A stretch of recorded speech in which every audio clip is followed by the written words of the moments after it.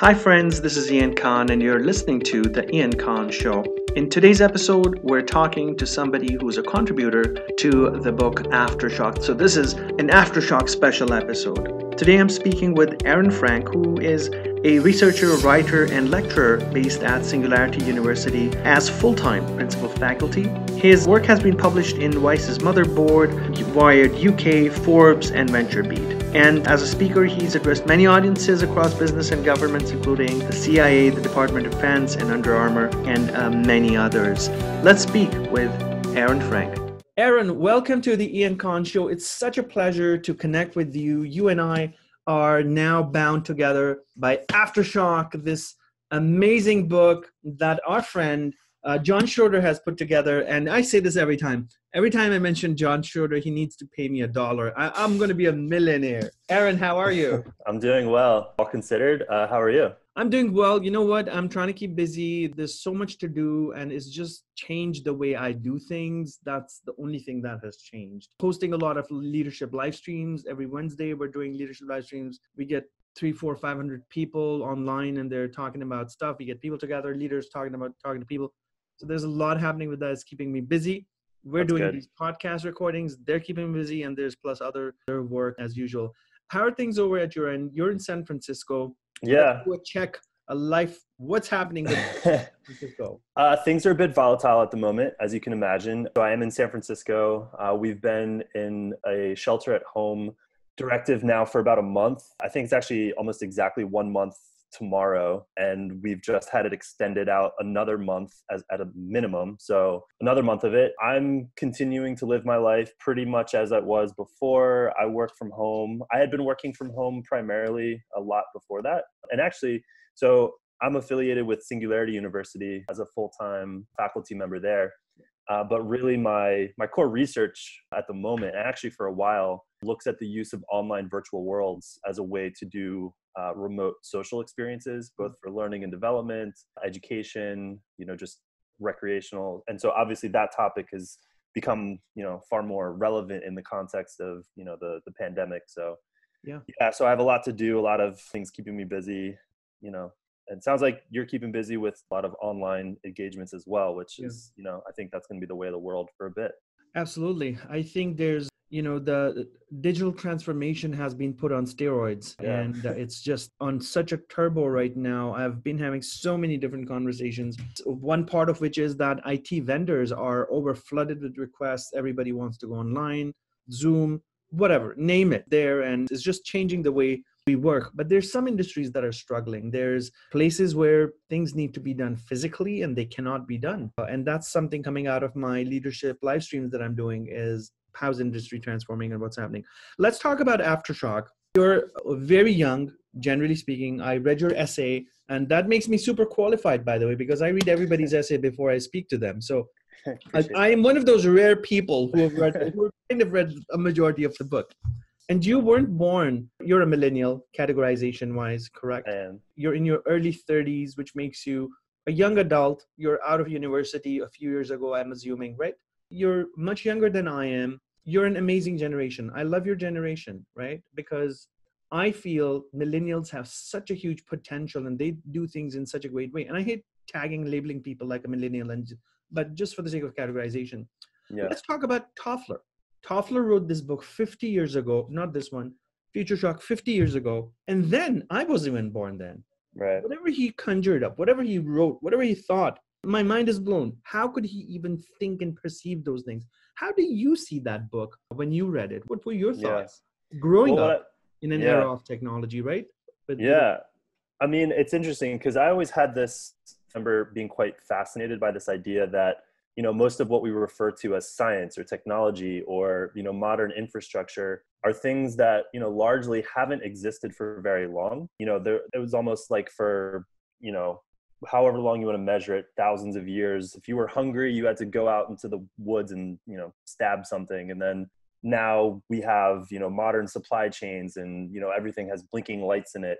And I think what Toffler's book does a really fascinating job of doing is it does look at very specific anecdotes, but it's not anecdote based. What he's done is he's captured a lot of sort of almost longer trends or themes that sort of help explain the nature of change and how change unfolds in a world where, at our current moment in human history, it's a lot easier now to perceive this rapid speed that seems to be occurring, especially in science and technology and engineering and innovation and all of these things.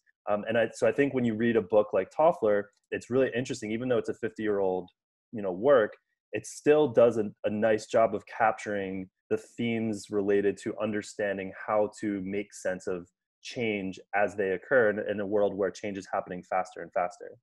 I really believe that for any generation to live successfully, they need to know what's happening around them, right? And Toffler, whether you read The Third Wave or you read Future Shock, it's a really nice read. Whether you understand 5% of that, 10% of the book, or 100%, I really recommend everyone read books and try and understand different perspectives. Now, you grew up in an era where you mentioned in your essay, and here's a proof that I actually read it, that when you were growing up, your brothers and sisters and siblings had these large disc players, and they would carry them, and that was the era that you grew up in. We don't even have CD players anymore, right? We don't even have iPods anymore, because we do, but they're done because everything is just on one device. Our iPods also make phone calls now. Right? That just makes phone calls. Yeah. Life has changed a lot. How do you envision this rapid pace of this accelerated change? Have you personally seen change accelerating faster since you have been seeing things around you? Yeah, it's a good question. I think about it. I think what's interesting is perceiving the rate of change in your own personal life doesn't happen in a uniform speed and I think the easiest way I love thinking about this because, parts of my life, I live in like the most rapid, fast changing, 21st century. And I would say that a good example of that is anytime I'm using my mobile phone, I have an iPhone, I can download new apps, it's, software updates. But when I drive to the office or if I go to work, I'm driving a 20-year-old Honda Accord, right? So this is my parents gave me this car and I still drive it. I'm going to drive it forever until it disintegrates into dust. It's a great car. So during my commute or anytime I'm in the car, I'm living 20 years in the past. So I think what's interesting is that it really depends on what part of your life you're living, and perceiving the rapid pace of change that's swirling around us in society happens in sort of patchy moments of, because I'm going to need a new car at some point. And that experience will be like this mind-blowing, I won't know all the bells and whistles and Bluetooth enabled, internet connected cars. Being in a Tesla for me is like driving around in a spaceship. I've got some coworkers that have one. It's interesting to note that change happens, but it doesn't happen, it happens in like spurts and growths at different points in your life. And I think, just consumer technology is probably the easiest one to see. Just, I remember the cell phone I had, even 5 years ago is nothing compared to what, the device that I currently own can do and does do. And the fact that I can just sit on a train and watch, European soccer that wouldn't even have been broadcast into my living room growing up in the United States, I can watch, anywhere in the world from a device in my pocket. These kinds of things, if you really step back and perceive them, reflect on them, they're pretty incredible. Yeah. Completely different parts of your life where they happen. Absolutely. And there's many things that are changing. There's bigger technologies when we talk about them. Okay, the cloud technologies are changing something, or social media is changing a lot of things. And you talk a lot about, and you mentioned virtual reality, augmented reality. Let's talk about that. What is the world of augmented reality? What is virtual reality? Is it just these big headsets that we can put on what do these devices do? Yeah, I mean, it's a good question. Actually, one of my favorite aspects of this conversation is, and I think you're just kind of touched on it, are the terms. Like, what do the terms mean? Because in the world that I live in, it's such a new paradigm that no one really agrees on what the terms are yet. So usually augmented reality is referring to a concept where, most people are familiar with Google Glass. You can enhance your experience of the world with, visual, or it can be audio. If you're listening to Google Maps in your headphones walking around a city, that is a form of augmented reality, computer aiding your experience of the world with additional information. Virtual reality, on the other hand, typically refers to, the fully immersive headsets that you're wearing, where you're completely shut off from, the real world, but you're digital environment. But the point that I think is important to note about, like, so what are these technologies? The key ingredient to all of these kinds of technologies, and this is a term that's starting to become more popularized, being called spatial computing. And what that means is this idea that what's true of both augmented and virtual reality is that your computing environment now, really for the first time, exists in three-dimensional space. Like right now, you and I are talking we're looking at each other on a two-dimensional window, a screen. Fairly soon, not too long, we could actually probably do this today if we wanted, be sitting across from each other in a three-dimensional spatial way where I'm interacting with an avatar or a hologram of you that, has spatial place, across the table from me. And so it's that element of three-dimensional space that's the really key ingredient to these technologies that makes them a very big deal and makes them what is likely the biggest shift in computing interfaces paradigm that we've seen in quite a while. So amazing. I love it. So the future of technology as it seems now is that maybe potentially we'll still have cell phones for some time, but they might change their form. They might become smaller. They might become sleeker. I don't know. These are some possibilities. We might have holographic devices that you just hold on your hand and they open up a new world of a 3D immersive, interactive, gesture-based, voice-based interactivity, and it does different things for you, whether there's an avatar that pops up and gives you real-time 3D directions of where to go next, or it points you towards somewhere, or pops up a document in front of you in 3D. Is that really going to be real? Is that where we're headed? Absolutely. I think if you think about, we're so used to this era of computing where if you think about, how clunky it is as a skill to learn how to move a mouse on a two-dimensional screen or type, onto a keyboard, to look at your, the thing that you're making happen on your computer happens on a two-dimensional window. What you're describing, this idea of, seeing documents, pull out in front of you in three-dimensional space, or, like wayfinding or navigation, walking around a city for the first time. And instead of, trying to abstract from a two-dimensional map on Google Maps that shows you where to go, which is, it's useful, but actually imagine being able to see in three-dimensional space in the real world, in context of the real world, where to go, how to navigate. These kinds of concepts are certainly in development, and the core technology infrastructure to support these kinds of tools are being rapidly developed at the moment by a variety of companies. And I think what it'll do is it'll make our computing lives far more intuitive. It'll feel just more like a natural extension. The human mind is a, it's a 3D thinking thing. We're born into this world navigating three-dimensional space. We learn by picking things up with our hands and bumping into things in space. And so just what we're talking about and what you've just described is essentially bringing our digital lives into that three-dimensional landscape, which is a far more intuitive way of participating in our digital lives. So the implications of this could be in different industries. We can think about new ways of learning, right? I have a 4-year-old and he's got a certain way that he learns at his age. And this could completely change the way kids now learn, right? As they go from their kindergarten to their university or whatever not. And now you have a shift in learning, and we're breaking that 100-year-old tradition of sitting in a classroom. And it's happening right now because of COVID-19. We can look at healthcare. There could be changes there when it comes to learning, training doctors, accelerating the pace of how fast they learn. The future of work. We're going through a forced renaissance with respect to future of work right now because of COVID-19. But what are the implications with virtual reality or one of these spatial computing devices? Help us understand maybe a couple of different industries, maybe healthcare and education, if you will, that what could be the possibilities? I'll talk about education because I think that is for two reasons. One, the most immediately relevant aspect that will impact most people's lives. Like every employee, doesn't matter what industry you're in, there's education is a part of everyone's job. You have to learn what your role is. You have to learn about your company. You have to learn what the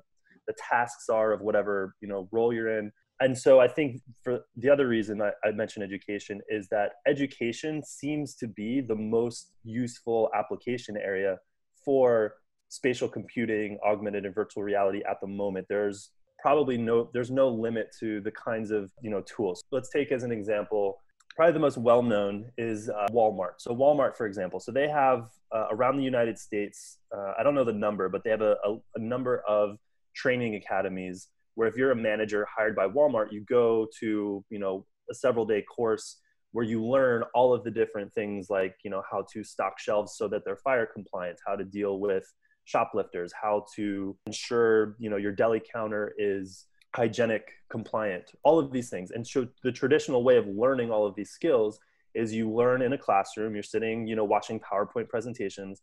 But now what Walmart has done, and they were really one of the first to invest in developing immersive simulated environments, they put all of their high potential managers into a virtual environment inside of a virtual reality headset, and they're actually experientially shown all of these scenarios. Here's how to make sure your shelves are fire compliant. Here's how to deal with crowds on a busy shopping day. And what they're able to do with that is measure the performance outcomes, the learning outcomes, engagement, so they can actually measure how engaged a learner is inside one of these environments based on things like eye tracking and gaze tracking, performance metrics, sort of like in a gamified way. And so that's Walmart. If you can do that, and part of the learning is like very tactical, here's a skill, here's how to do something, and part of it is more soft skills. Here's more like social interaction. Here's what it's like to experience in interacting with a customer in this environment. And so you can, whether it's a hard skill, like,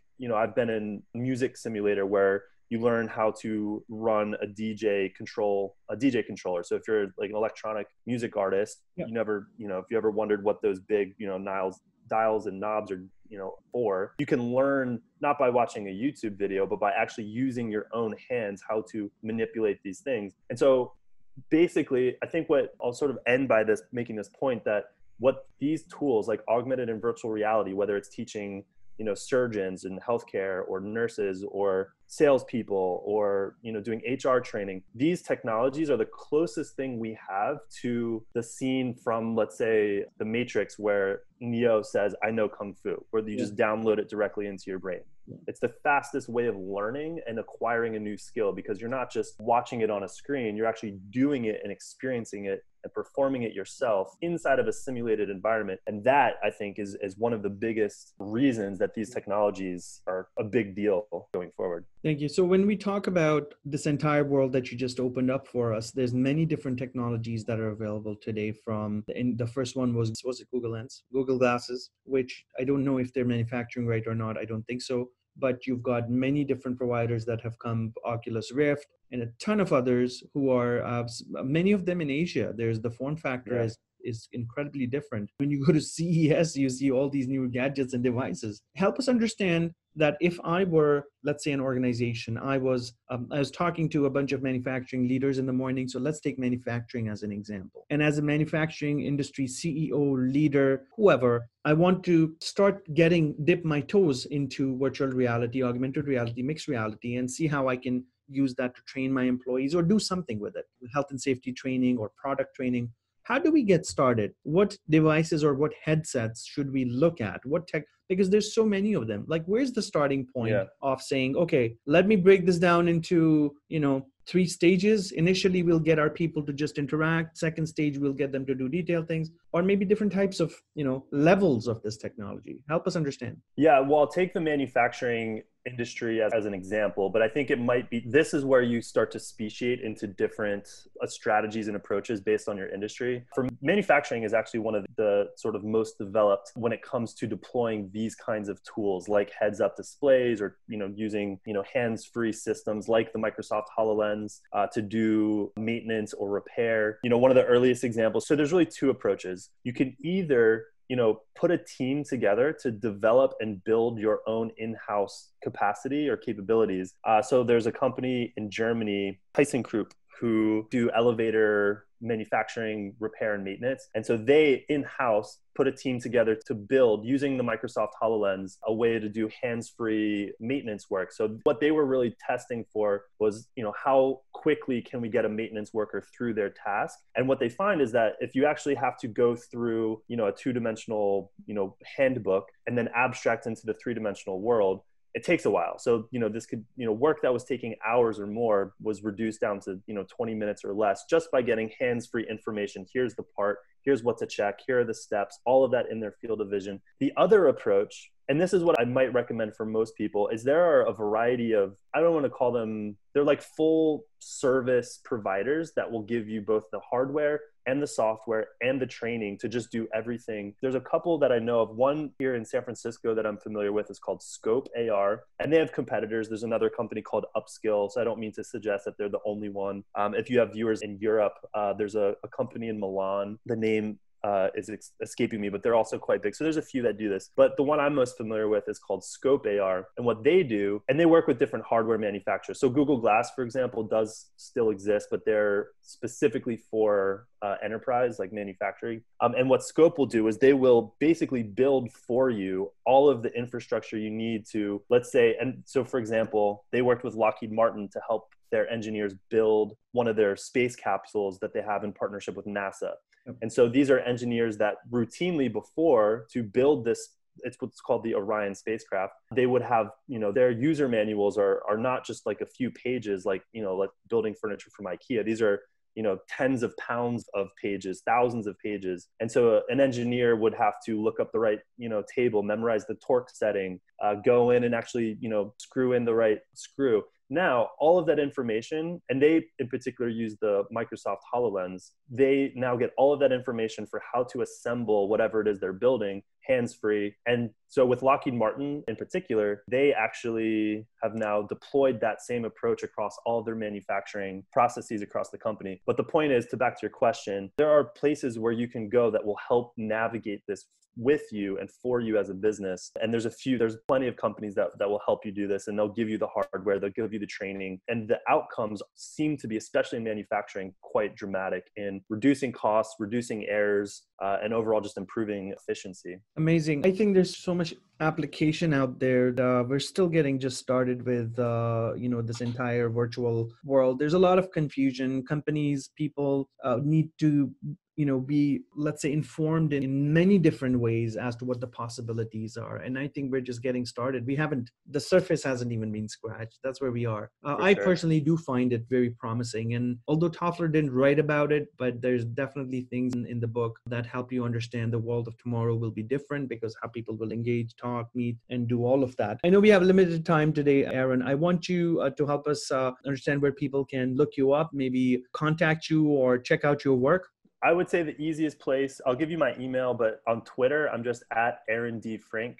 Feel free to connect with me on LinkedIn. My email address affiliated with Singularity University is just aaron.frank@su.org. People can get in touch with me. That's probably the easiest way, just by email or LinkedIn. And yeah, happy to connect. Amazing. Aaron, thank you so much. And here it is. Where's your copy of Aftershock? Grab it. Right and here. I'm going to post a picture of this later on. But thank you for being part of Aftershock. And thanks to our friend John Schroeder for doing this. Aftershock is available on Amazon, and that's where you can buy it. But thank you so much. You take care, and we'll catch up again in the future. And I definitely wish you all the best. Stay safe, and let's come out of this COVID-19, bounce back out of it, and do something amazing. Appreciate it. Thanks so much, Ian. Thanks so much. You take care. You too. Hey friend, this is Ian Khan. If you liked what you saw on my video, then please subscribe to my YouTube channel and be inspired every single day with innovative content that keeps you fresh, updated, and ready for the future. For more information, also visit my website at iankhan.com.